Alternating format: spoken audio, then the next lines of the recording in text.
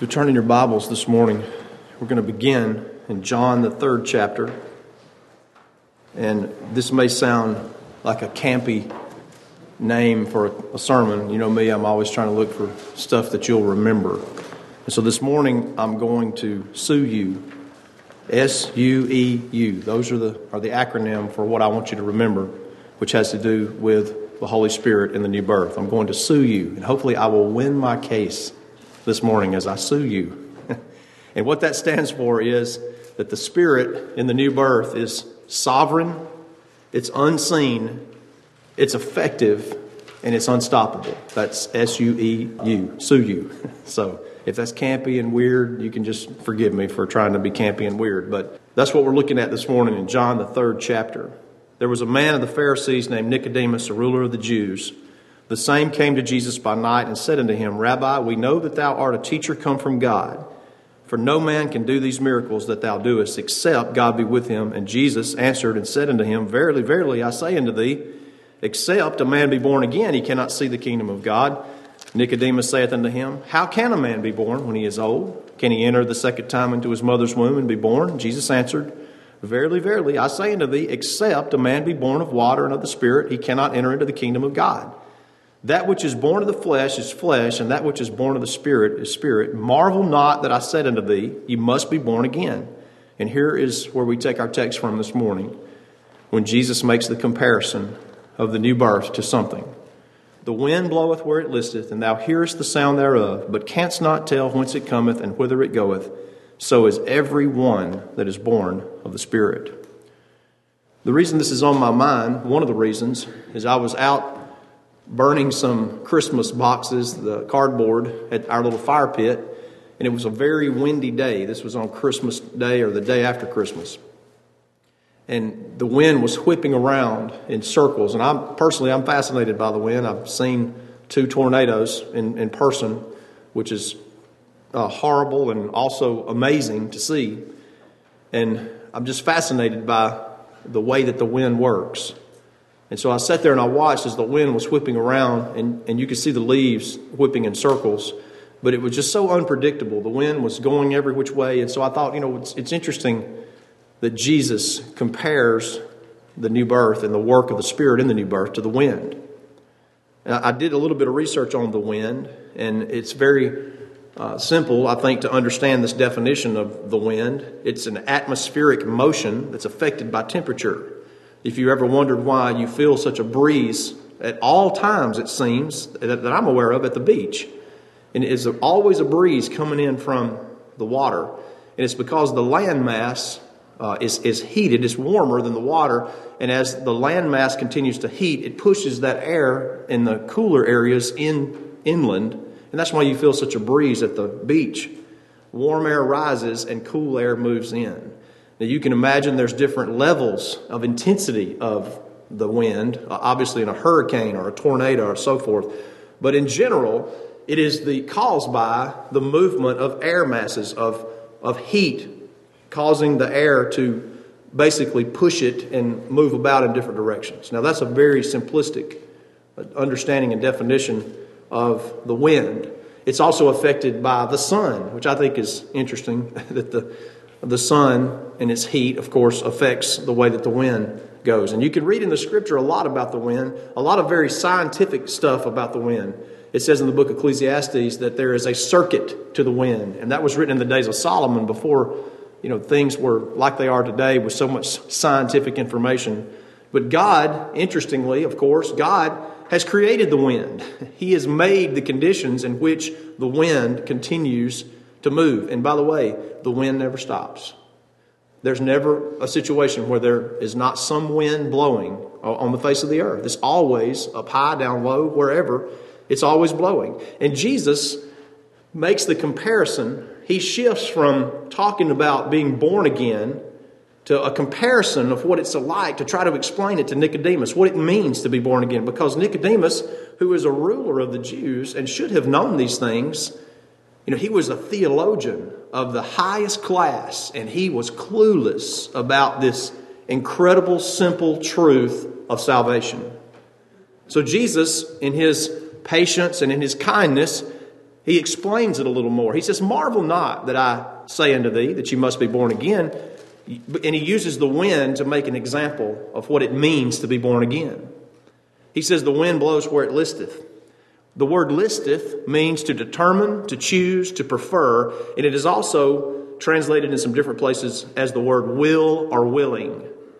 So what that means is that the wind, it determines, it chooses, it prefers, it wills to go wherever it pleases. Nobody can capture the wind. Nobody can instruct the wind. You might benefit from the wind, or it might be a detriment depending on the level of how intense the wind is blowing. But the wind is something that you cannot control. If we could control the wind, we'd never have hurricanes again. If we could control the wind, we never have tornadoes again. You see, you can't control the wind. It's sovereign. That's my S in S-U-E-U. And sue-you, that's my S. It's sovereign. And that's what listeth means. As a matter of fact, the same word, listeth, is translated as the word will in John 5:35. When Jesus looked upon the crowd and he says, ye will not come to me that you will have life. He says, you will not come to me to have life. That's interesting, isn't it? You will not prefer, choose, determine, or make a decision to come to me to have life. Those are the words of Christ. And of course, Jesus says also in John 6:44, no man can come to me. Not only will you not come to me, he says, in your nature, but you cannot come to me. You will not and you cannot. Amen. You see? So that's a bad situation for man to be in. And yet the Lord, in his sovereignty, in his spirit, which operates like the wind, he's taking care of that for the child of God, for the chosen child of God. The wind bloweth where it listeth. It is sovereign in where it blows. And notice he says, you hear the sound thereof, but you don't see it. The wind is unseen. I've given y'all the little funny example before where my Elizabeth, when she was younger, was determined that you could see the wind. She said, Daddy, I see it. I see the wind. I said, no, you're seeing the effect of the wind. You're seeing the trees blow. You're seeing the leaves whip up, but you don't see the wind. Isn't that amazing? You could throw chalk dust into the air. You could throw some type of dust into the air, and you see the dust being blown by the wind, but you don't see the wind. It's unseen. That's a foregone conclusion. You can't see the wind, and neither can you see the Spirit of God. So Jesus says, like the wind, the Spirit of God is sovereign. It determines, it chooses, it prefers, it wills, and it is also unseen. Now notice he says, you hear the sound thereof, but you cannot tell whence it cometh. And you cannot tell whether it goes. You can't see where it comes from, and you can't see where it goes. Now, as I said, you can, in the wind in general, you can determine there's going to be wind because the land mass gets hot and pushes the warm air up and the cold air pushes down and blows. It's just a circuitous kind of thing. And then there's also circuits around the world in which great winds blow up high and sometimes down low. I've even heard that the dust, the dirt, the sand of the Sahara, through the wind has blown all the way across into South America. That's amazing. It's powerful, see? But you can't see it. So the third thing we come to in regard to the wind is it's effective. It has an effect. It may not be a good effect because it might blow your barn down. It might blow, I think it was close to 15 or 16, maybe it wasn't quite that many, but in 2011, the tornado that came through Zion community blew down mostly chicken houses. Praise the God. It was, it didn't blow down people's houses. But it tore up some houses, but it blew down mostly chicken houses. Praise God, it wasn't houses that it blew down primarily. So it may have a good effect, it may have a bad effect, but it has an effect. It's effective. Now I want to give you some examples when it comes to the effectiveness of the Spirit, which is like the wind in the new birth. Now, I know some of you are sitting there thinking, oh, he's going to go back to those same old examples. Well, a couple of them are the same old examples, but I want to give you some other examples so you know I'm not just, cookie cutter falling into the same mode. Although I do think no matter how many times we preach it, it's from the Word of God, it's good for us. But I do have a couple different examples here that I want to share with you this morning on the effectiveness of the Spirit of God. Now, notice as we consider this, Jesus says, so is every one that is born of the Spirit. So what we can conclude here is that every single child of God born of the Spirit is born again the same way. They may have different circumstances, as we will see from the Scripture, but the Spirit operates like the wind in a sovereign way to born again whom it pleases. And we know who that is. It will be the chosen children of God whose names were written in the Lamb's Book of Life before the foundation of the world, which is a multitude that no man can number. And it is also unseen, so you can't see it when it does it, but you can observe the effects of it whenever it does come around blowing.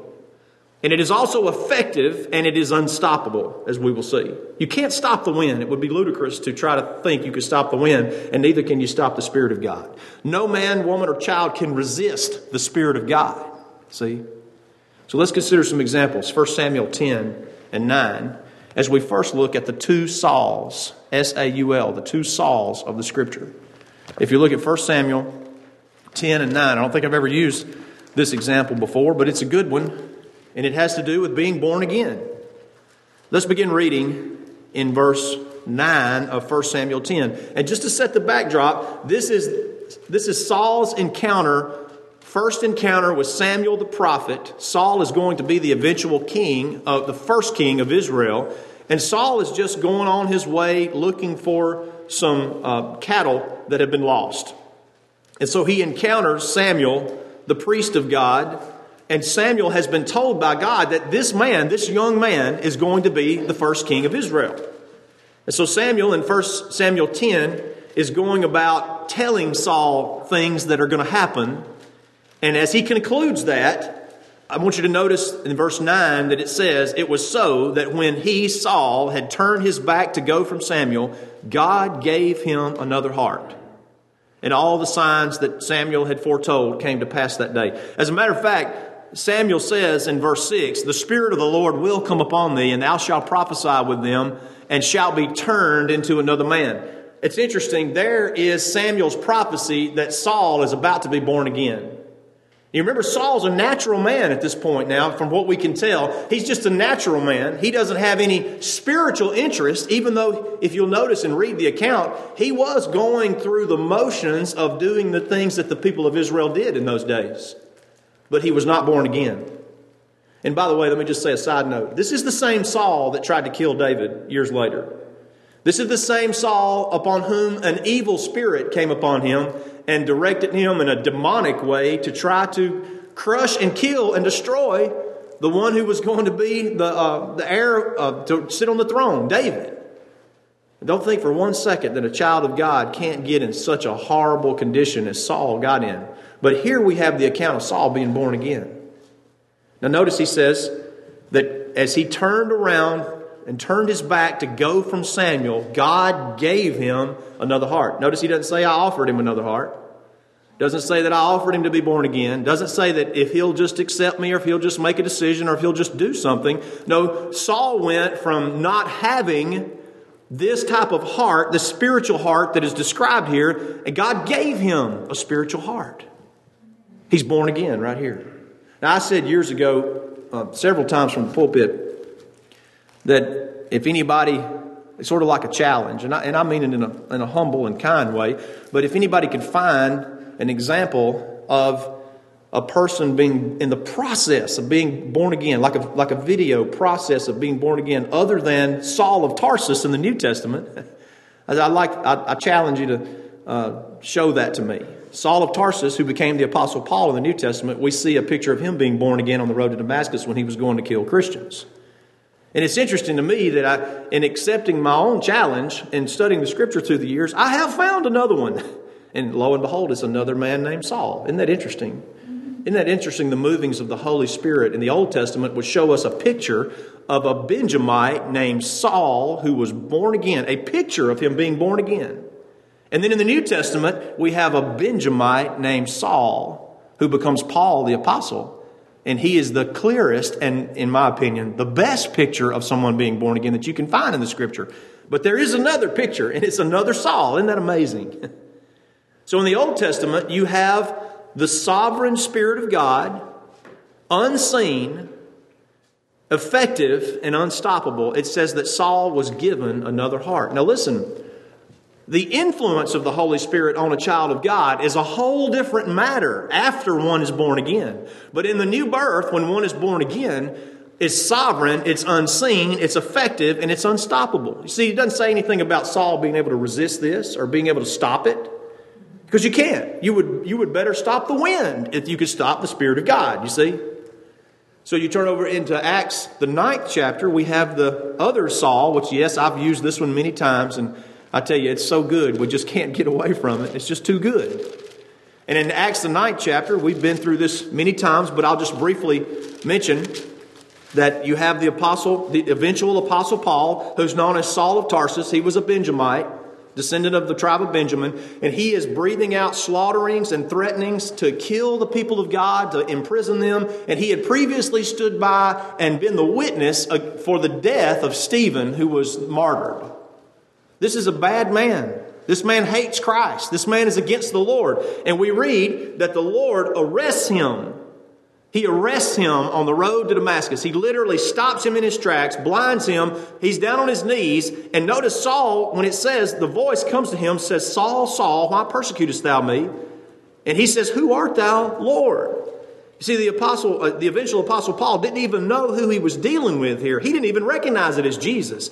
I tell you, the Spirit of God in the life of Saul is definitely sovereign. It's definitely unseen, because nobody else saw anything. It's effective and it's unstoppable. And Saul becomes a born-again child of God. You see, he was a child of God by the covenant, by the choosing of God.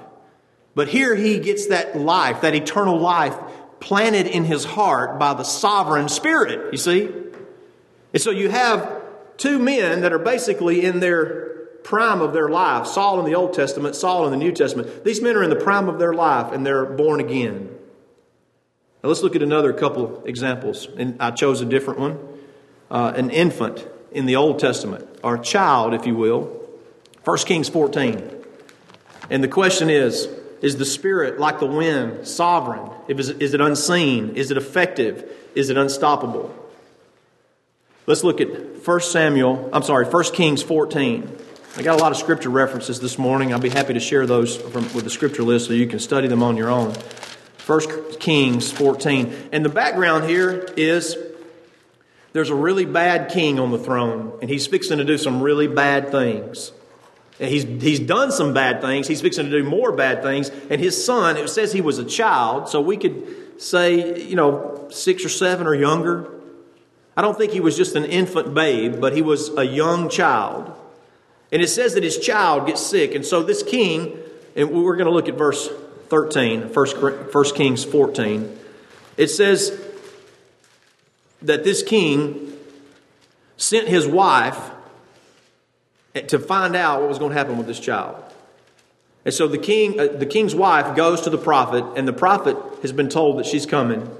And in verse 13, it says, all Israel shall mourn for him, for the child, and bury him. For he only, this child only of Jeroboam shall come to the grave. Now watch this language right here. Because in him there is found some good thing toward the Lord God of Israel in the house of Jeroboam.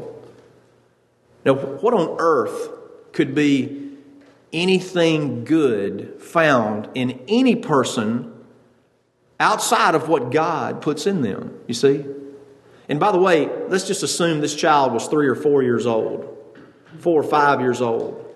And one of my children joined the church when she was 5 years old. And one of the reasons that I was okay with that was because she had a very sharp memory and she remembers it to this day. I always say to the children of the church, there's no specific age that God has given that says you can join the church at this age or not at this age. It all depends on the personality of the child and will they remember it. I don't want them to go turn 20, 30 years old and think, I don't even remember being baptized. That would not be good. So my children have been baptized at different ages. And it all had to do with their personalities and their ability to remember. Could they remember what they were doing? Would they have a vivid, stark image of what they did? So here is this child. Let's say this child is 3 or 4 years old. Because we know it was a very small child. And God says through the prophet, there is some good thing found in that child. And yet we read in the Scripture where the Lord looked down upon the children of men and said, there was none good, no, not one. So whatever this good thing is inside this child had to be from the Lord. Y'all see that? Because there is no good in man in his own nature, as we'll see from some Scripture that we're soon to look at. So here is a child who is spared. This is an interesting view of the Lord. The Lord spares this child because he's a born-again child. He spares him from the misery and destruction that's going to come on the house of his father. He took him out as a mercy. We don't often think of death in that way, do we? Across the board, death is a mercy. When you leave this world and you go to a better world, if you understand the reality of heaven is the true reality, across the board, it's better. But we often see a young person that perishes or dies from some disease or something tragic. And listen again, this is not saying that every time a young person dies from some disease or something, well, it's the Lord taking them out. It doesn't mean that. But in this circumstance, this limited circumstance right here, the Lord says, I'm going to gather this child onto heaven with me to spare him from all the misery that you're going to bring upon the nation of Israel. That's a mercy of God. That's how it can say over in Isaiah, precious in the sight of the Lord are the death of his saints. See? So this is one we haven't used before, I don't believe. But this is akin to David in Psalm 22, where it says that he was made to hope upon his mother's breast. He says, he has known me from the womb. And of course, I can't get away from the mainstay of John the Baptist in Luke, the 1st chapter, where John the Baptist, it says, as an infant in his mother's womb, he was touched by the Spirit of God in a sovereign way, an unseen way, an effective way, and an unstoppable way, just like the wind moves. See? John the Baptist, born again in the womb of his mother. I tell you, as old Baptists, as primitive Baptists, we don't ever need to stop preaching the truth of this, because this is how the infant who is snuffed out with the abortioner's knife, this is how the infant is saved. Did you know that every example in the Scripture, you say, well, is there a Scripture that says all infants that die in infancy go to heaven? There is no Scripture that says that. But there is evidence of every circumstance in the Scripture where an infant or a child, as we described, a toddler, let's say that, a toddler, where a child dies, there is evidence given that they go to heaven. You check me out on that. Every circumstance, whether it's the children that were murdered in the days of Herod, it said that they would come to their own border, the border of peace. Even though the mamas were crying, they would come to their own border. You see, God is able to do that. That's why this truth is so important. That's why it's so important to see the glory and the sovereignty of God. He doesn't need a different method to save an infant as opposed to saving Saul of Tarsus. He doesn't need a different method to save a child, born them again, because he's unseen, he's effective, he's unstoppable, and he's sovereign. See? So there's no different ways of children to be saved, infants to be saved, adults to be saved. It's all Jesus. Remember his words. He says, so is everyone that is born of the Spirit. Now let's look at a couple more examples as we move along. In the Old Testament, we're going to look at two criminals that were born again by the sovereign act of the Spirit of God. 2 Chronicles 33. And by the way, this criminal was a king. And he was definitely a criminal because he had some, maybe more than one, of his kids aborted. And that, in these days, in the eyes of the Lord, that was a criminal act. And I tell you, church, I tell you, brothers and sisters, in the eyes of the Lord, abortion is a criminal act today. It's a criminal act. It's murder. In 2 Chronicles 33 and 9, we read about a fellow named Manasseh. And you can read earlier in the chapter, it says that Manasseh made some of his children to pass through the fire to Molech. That just simply means that he aborted some of his children. He sacrificed some of his firstborn children to the fires of Molech. I could go into the description of what that looks like. We don't really have time for that today, and that's not the subject. But it was Old Testament abortion. They would cast their children literally into the fire, infants, babies, into the fire. They just do it a different way today. They just have a different mechanism for doing that. So Manasseh, in verse 9, made Judah and the inhabitants of Jerusalem to err and to do worse than the heathen, whom the Lord had destroyed before the children of Israel. And the Lord spake to Manasseh and to his people, but they would not hearken. Wherefore the Lord brought upon them the captains of the host of the king of Assyria, which took Manasseh among the thorns, and bound him with fetters, and carried him to Babylon. And when he was in affliction, he besought the Lord his God. You hear that? This man who had committed abortion and murder with his own children, I tell you, that's a testimony to the grace of God. He humbled himself greatly before the God of his fathers and prayed unto him. And he was entreated of him and heard his supplication and brought him again to Jerusalem into his kingdom. Then Manasseh knew that the Lord, he was God. Brother Tim, are you telling me that somebody who has murdered their children, who has led a nation into great error and destruction, are you telling me that they could be a child of God? I'm telling you that is the absolute truth. Because why? Not because they have any merit. Brothers and sisters, you don't have any merit. That's when we become judgmental. We think, well, I've done better than this person. That's not the merit upon which the wind, like the Spirit, like the wind, operates in the child of God's life. If you love the Lord and you serve the Lord, it's because the Spirit has operated on you in an unstoppable, sovereign, and effective and unseen way. Amen. And here's old Manasseh. He's a criminal. He's a criminal king. And there's a song that we sing that talks about a Mary's or a Manasseh's stains. The Lord can forgive no matter what it is, because He's sovereign, because He's worthy. Now, New Testament, you know where I'm going. The criminal in the New Testament is in Luke, the 23rd chapter. That's the thief on the cross. Luke, the 23rd chapter, we read where the thief on the cross was, like the other thief, was cursing Jesus and railing upon Him and saying ugly things and cursing and using ugly language against Jesus. But something happened to that thief. And let me tell you, there can be no doubt. I've had people say, well, why did the Lord wait and save the thief at this point in his life?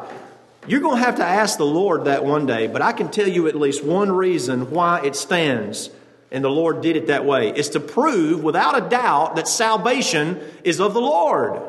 It's not based on us or what we do or what we think, because here is this man cursing Jesus and railing upon Him in one moment, and then another moment we have him praising the name of God. And by the way, he's the only person that we find taken up for Jesus at the cross. So the thief in Luke 23, verse 40, it says, the other answering rebuked the other thief and says, do you not fear God, seeing we are in the same condemnation? And we indeed justly, for we receive the due reward of our deeds. But this man hath done nothing amiss. And he says to Jesus, Lord, remember me when thou comest into thy kingdom. What happened to this guy? There's no preacher there that preached to him. There's no tract that was given to him. There's no evangelist that got to him. There's no Sunday school teacher. There's no mama. There's no daddy. As a matter of fact, his mom and his dad were probably miles from here with all this capital punishment going on. You know, they didn't want to see this.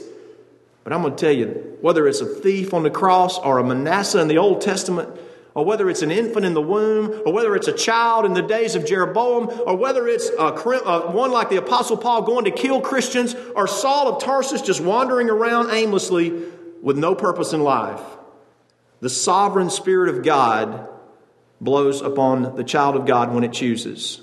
And God's sovereignty, His effectiveness, His unstoppableness, and His unseenness operated on that thief's heart to give him a new heart.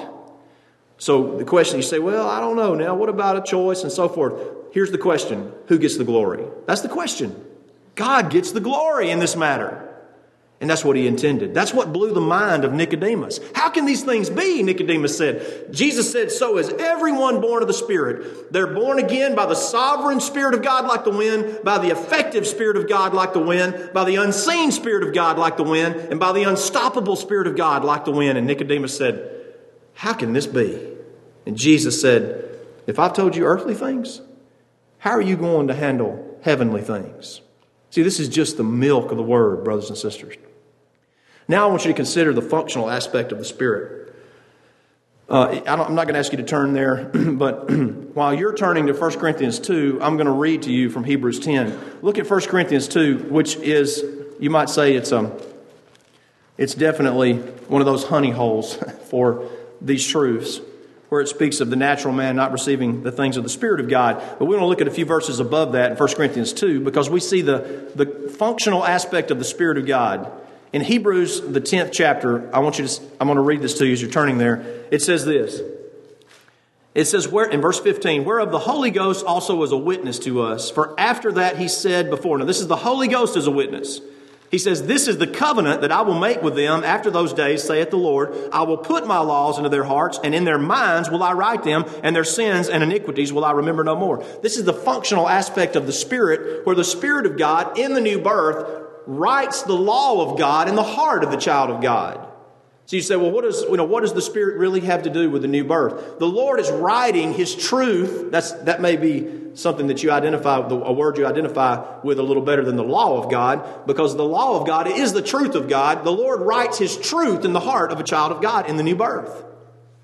And so, 1 Corinthians 2 is affirming that, and it shows us how the gospel of the Lord Jesus Christ is in tandem with, or connected with, the new birth that's already been written in the heart of a child of God. Now watch what he says in 1 Corinthians 2. Understanding that the Spirit of God is the pen of God that writes the law of God, the truth of God, in the heart of the child of God in the new birth.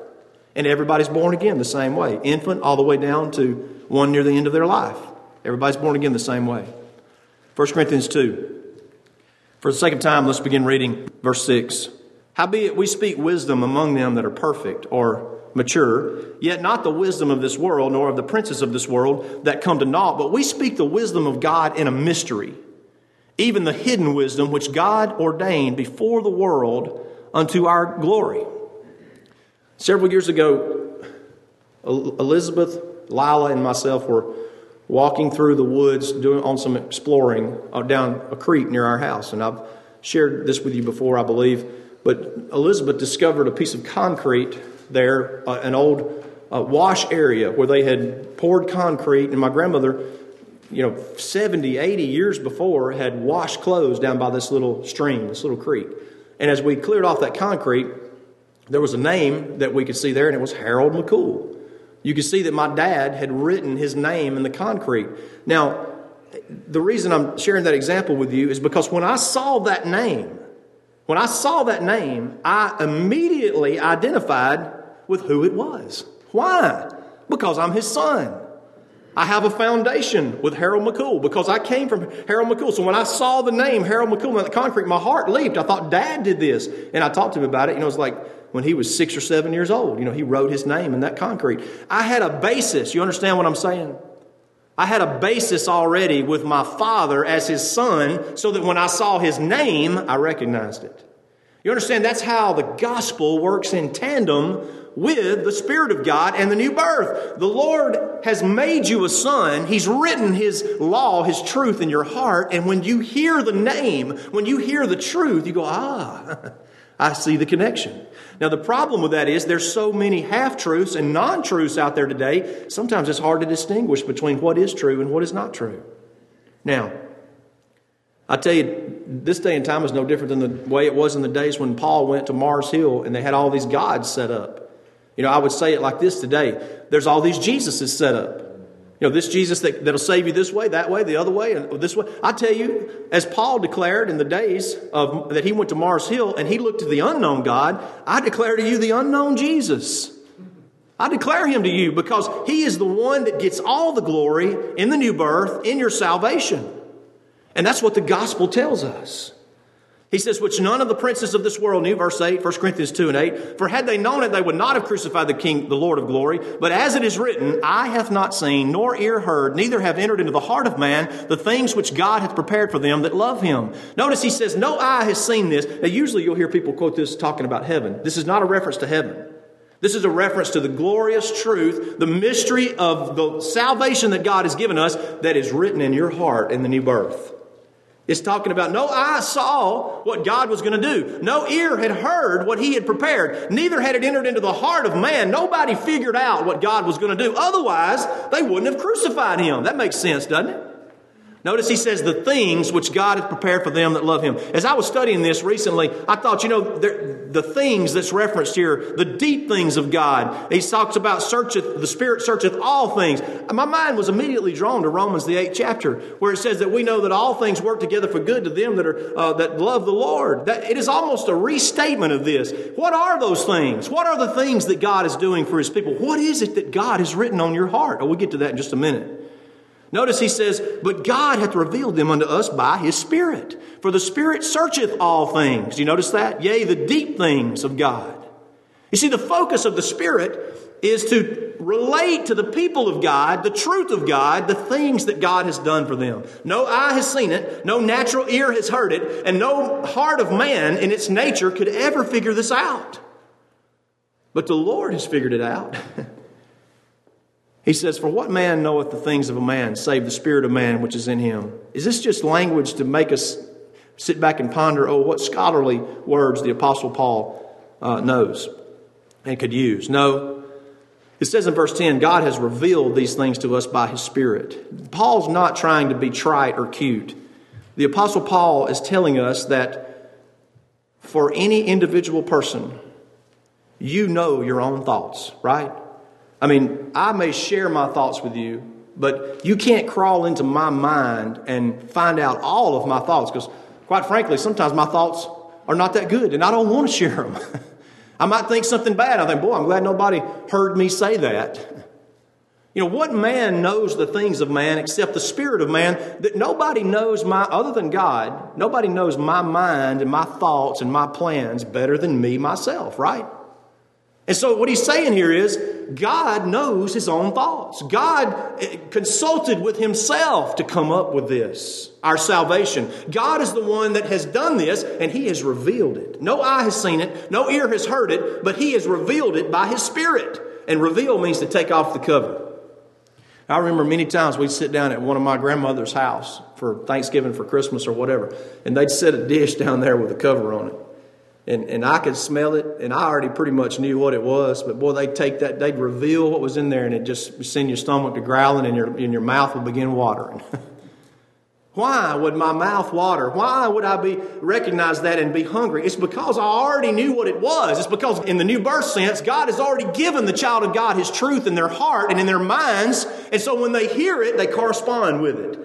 When they took the cover off of that roast, they took the cover off of those creamed potatoes, Brother Ben, that my grandmother used to make and pass it on down to my mother. I tell you, my mouth would start watering. You see, that's how the things of God are revealed. It's revealed through his Spirit. He writes it in the new birth, and he tells us about it in the gospel. The things that the Spirit has written on our heart. Notice, I think this is really neat, where he says this, even so, verse 10, he says, for the Spirit searcheth all things, yea, the deep things of God. That reminds me of what C.S. Lewis spoke of in the Chronicles of Narnia as the deep magic that nobody could figure out. When Aslan actually sacrificed himself, which was a direct reference to Christ, of course.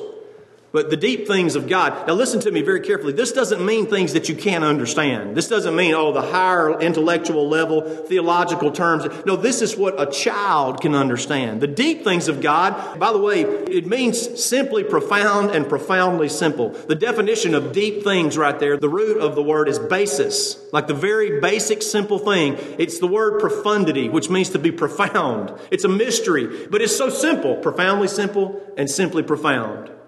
That's how God works. It's also the same word in Romans 11 and 33 where he says, the depth of the riches of the wisdom of God. How unsearchable are his judgments. You see, for God, for it to be that way, it's got to be something that gives him all the glory.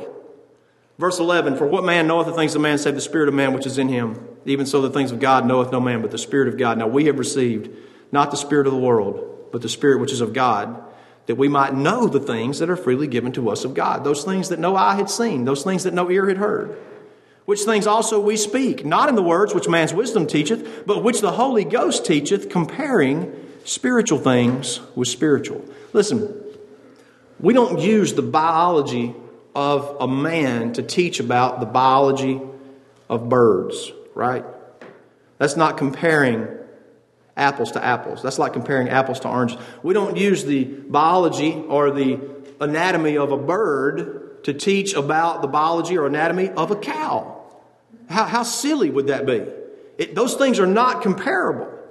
He says we compare spiritual things with spiritual. And so the Spirit of God does not express the Spirit of God in terms of anything other than the Spirit of God. And that's why you have to have a receiver to understand those things. You see? The natural man receiveth not the things of the Spirit of God. It's also interesting how the word receive is always used whenever it comes to salvation. It's never the word accept. Never. It's always the word receive in the Scripture. And that indicates somebody being given something whether they wanted it or not. That indicates the sovereignty of the Holy Spirit. The natural man receiveth not the things of the Spirit of God, for they are foolishness unto him. Neither can he know them, because they are spiritually done. You must have a receiver for this message to make any sense. And that receiver given to you is given by the Spirit of God in the new birth. See? Think about your cell phone. That's a good example. Your cell phone, if somebody wants to call you, you have to have a receiver, right? They don't just go out and say, "Hey, Brother Tim, I'm calling you." That'll never get to me. You have to have my number, and I have to have a receiver. And when you call me, I've received that message. Why? Because I already have a receiver. That makes sense, doesn't it? And so the child of God is given the receiver by the Holy Spirit. Yesterday, Sister Lila and I did a little late afternoon deer hunting. And we scared up a few deer while we walked in there. They ran off in the woods. But we didn't see anything. But I was sitting there thinking about this. What if a little herd of deer, 4 or 5 deer, come out and they start feeding, and I get out of my deer stand and I go over there and start talking with those deer about their feeding habits? Brother Steve, what's that going to do? Are they going to understand me? You see, I can't, as a man, communicate with a deer. I can remember several times working in the cattle lot, and Dad would say, back off from this one now. He's going to run over you. And a couple of them did through the years. I couldn't look at that cow and say, now be nice. It doesn't make any sense. You see, that there's no way to compare those two things, because my language is a different language than the language or the manner of a cow or the manner of a deer. Those deer would just run off if I tried to discuss with them. Now, you guys ought to come in here and eat early in the morning, for the corn will be over here at this point. And that's legal, by the way. That's totally legal. But, you come over here and eat on this corner, and they'd look at me and they'd say, okay, that doesn't happen that way. That's nonsense. And so for the natural man, it's no different than me trying to communicate with a deer. If the natural man does not have the receiver, the language to communicate that's given sovereignly by God in the new birth, he'll never understand it. So, I want to talk to you a little bit about every spirit not being the Holy Spirit. How do you know that? 1 John 4 says to try the spirits. We don't really have time for that. But I will briefly, very quickly tell you that in John 15, 16, and 17, there is a good indication of how you know, is this from the Spirit of God or it's not? You have the receiver. You've been born again. You have the Lord in your heart. The Lord works sovereignly. The Lord is unstoppable. The Lord is unseen. The Lord is effective. But in John 15, 16, and 17, it tells you several clues. Does what you're being told contradict the Word of God? Because it says the Spirit will lead you into all truth. So if something you're being told or something that comes out of the mouth of someone about God doesn't match up with the Word of God, it is not the Spirit of God, because the Spirit will lead you into all truth. And I hope none of us would say, as Pilate said, what is truth? And by the way, it will not contradict the Word of God, and the Spirit will lead you to see there is no contradiction in the Word of God. You say, well, I don't know how this verse or that verse fits together. The contradiction is in our minds. There's no contradiction in the Word of God. That's what the Spirit tells you. And also, the Spirit, it says, will not speak of Himself. That's John 15 and 26. It's the Spirit of truth that would testify of Christ. It says that it would expose the truth about sin and the truth about Jesus and the truth even about Satan. You see, by the way, as we close our thoughts this morning, how did the Spirit come in that special way on the day of Pentecost? Those people there were already born again, right? But it says in Acts 2 that it came as a mighty rushing wind. 2 Corinthians 3 and 3 says, for as much as you are manifestly declared to be the epistle of Christ ministered by us, written not with ink, but with the Spirit of the living God, not in tables of stone, but in fleshy tables of the heart. You see, the pen of God is the Spirit of God. And it writes the truth of God in your heart. It's sovereign. It doesn't have to consult with anyone. It's unseen. It's effective, and it's unstoppable. In the new birth, as I said now, you figuring out things you should do and decisions you should make and places you should go and careers and spouses and all this type of stuff, those are all things that the Spirit of God can lead you in if you will let the Spirit of God do that. You know, in the days of Noah, it says, my spirit will no longer strive with man. You see, the Lord was tired of striving in His Spirit with children of God, born again sovereignly by the Spirit, who would not listen to Him. That's where we are as born again children of God. We strive with the Spirit. We say, yeah, Lord, but I'm the exception. You know, this destruction will never come on me, and it always does. That's a whole other subject. We're talking about primarily the new birth. The Lord is sovereign in that. He doesn't consult with anybody. He can save the infant like He can save the old man. Now, I hope I've sued you this morning. And I hope I've won my suit this morning. I hope the jury returns a verdict that says, yes, Brother Tim, we see that the Spirit in the new birth is sovereign. It doesn't consult with anyone. It is unstoppable. It is absolutely effective in what it does, and it's unseen. I hope that I've won that for you this morning. That's what the Spirit of God was intended to do when the Spirit is there, to affirm to you what's in your heart that God has written there, and it adds up to, remember, one thing, all glory to God. Now, the language. You say, well, I wish I knew the language of the Spirit of God. God tells you about the language of the Spirit of God. On Christmas Day, when we received word that Clark Deason was just about gone, my sister Tracy and I, right after lunch, we got in the car and we drove over to Northport. And he's in pitiful shape. Obviously, his time on this earth was not long. I've been thinking about these things, studying on these things the last few days. And so when I got down beside his bed, and his eyes were open and he was conscious, but he was so weak he couldn't say anything, couldn't move or do anything. But as the family was gathered around and we got down beside his bed, and I put my hand on his and I began to pray, I tried to use the language of the Spirit of God. You notice in all these things we saw here in 1 Corinthians 2, it says the things that God has prepared for them that love Him. The deep things of God. You see, all these things that He's referring to. What are those things? That's the language of God that He's written on your heart. And it tells you exactly what that is in Romans 8. The language of God. What the Spirit expresses in your heart and my heart, and even groans to the Father whenever His children are in trouble. Because that's what the whole Romans 8 is about, suffering. It's about having hard times.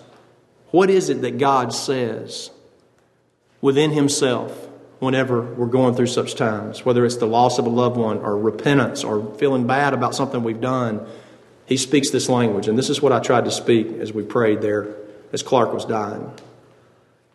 I said, Lord, we know that the Spirit searches the mind of God and utters groanings, speaks the language of God. And this is what the language says, that for whom He has foreknown, He has also predestinated. And whom He has predestinated, He is also called. And whom He's called, He's also justified. And whom He's justified, He's also glorified. You see, that is the language of the Spirit of God. That is what God has written in your heart in the new birth. You're foreknown. You're predestinated. You're called. You're justified. And you're glorified. And as we prayed beside his bed, I believe I felt the Spirit of God confirming those truths. I tell you, those truths will get you through a lot of difficult times when you can't figure out what's going on around you or why you're hurting so bad or why this happened or why that happened. Come back to the language of God, the language that He wrote on your heart with the pen of the Spirit of the new birth. Appreciate your patience here this morning. We've gone a little bit over, but we got a little bit of a late start, so hopefully I haven't robbed you too much of your precious time. If there's one or more here that would like to follow the Lord and become a part of His church,